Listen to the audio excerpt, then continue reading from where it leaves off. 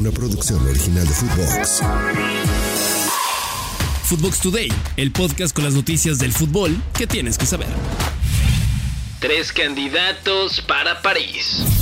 Según L'Équipe, el famoso diario francés, es seguro que el alemán Julian Nagelsmann, ex técnico del Bayern Múnich, no será quien tome al PSG para la siguiente temporada. Para los dirigentes del equipo parisino, Julian era el candidato principal, pero según con esta información, los contactos que se tenían con el dirigente del equipo, Luis Campos, se terminaron hace unos cuantos días. Christophe Galtier dejará de ser entrenador del equipo, falta hacerlo oficial y checar el tema de su finiquito.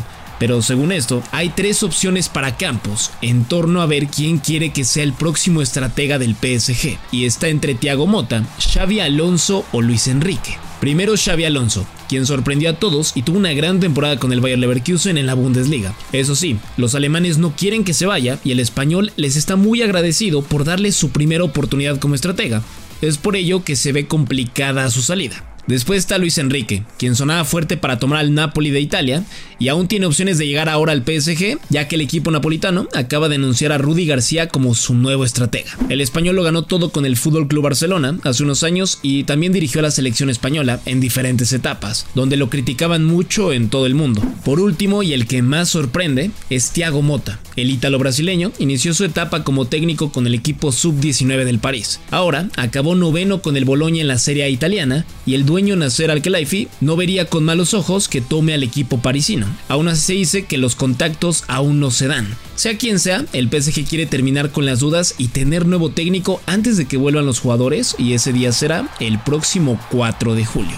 Ya veremos quién toma al todopoderoso y millonario PSG. Antes de continuar con las noticias, no olviden darle seguir al podcast, ponernos 5 estrellas y comentarnos qué les pareció el episodio de hoy.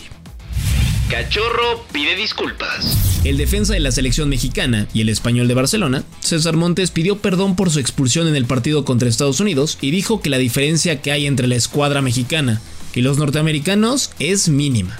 Ojo, Cachorro fue cuestionado de muchas cosas en zona mixta por la prensa en Las Vegas. Se le preguntó sobre lo que dijo Diego Coca.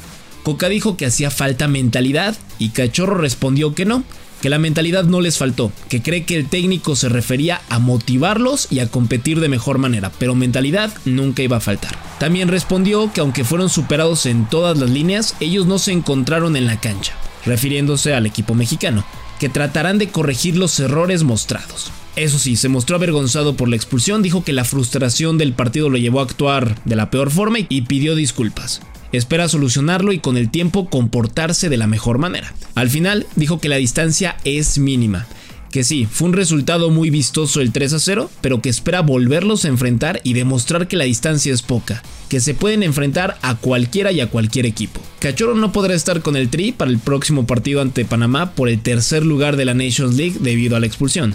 Pero para Copa Oro se espera que sea una pieza muy importante, eso sí, si es que se mantiene con el equipo estas semanas, ya que se dice que varios van a decirle adiós al Tri a la concentración debido a la larga estancia que se espera de más de 40 días. Apostar a que se quede es bastante complicado, pero si quieres las mejores apuestas y ganar de verdad, escucha el Moneyline Show, un podcast con Luis Silva y Alex Blanco. Nuevos episodios lunes, miércoles y viernes en cualquier plataforma de audio.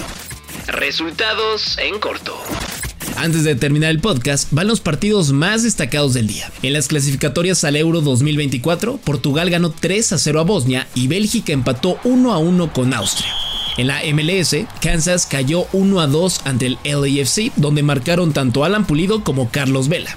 Gran partido de los mexicanos. Y en los amistosos, Brasil goleó 4-1 a Guinea. Y en México, América y Toluca empataron sin goles. Es todo por hoy, nos escuchamos hasta mañana. Chao, chao. Footbox Today. Una producción original de Footbox.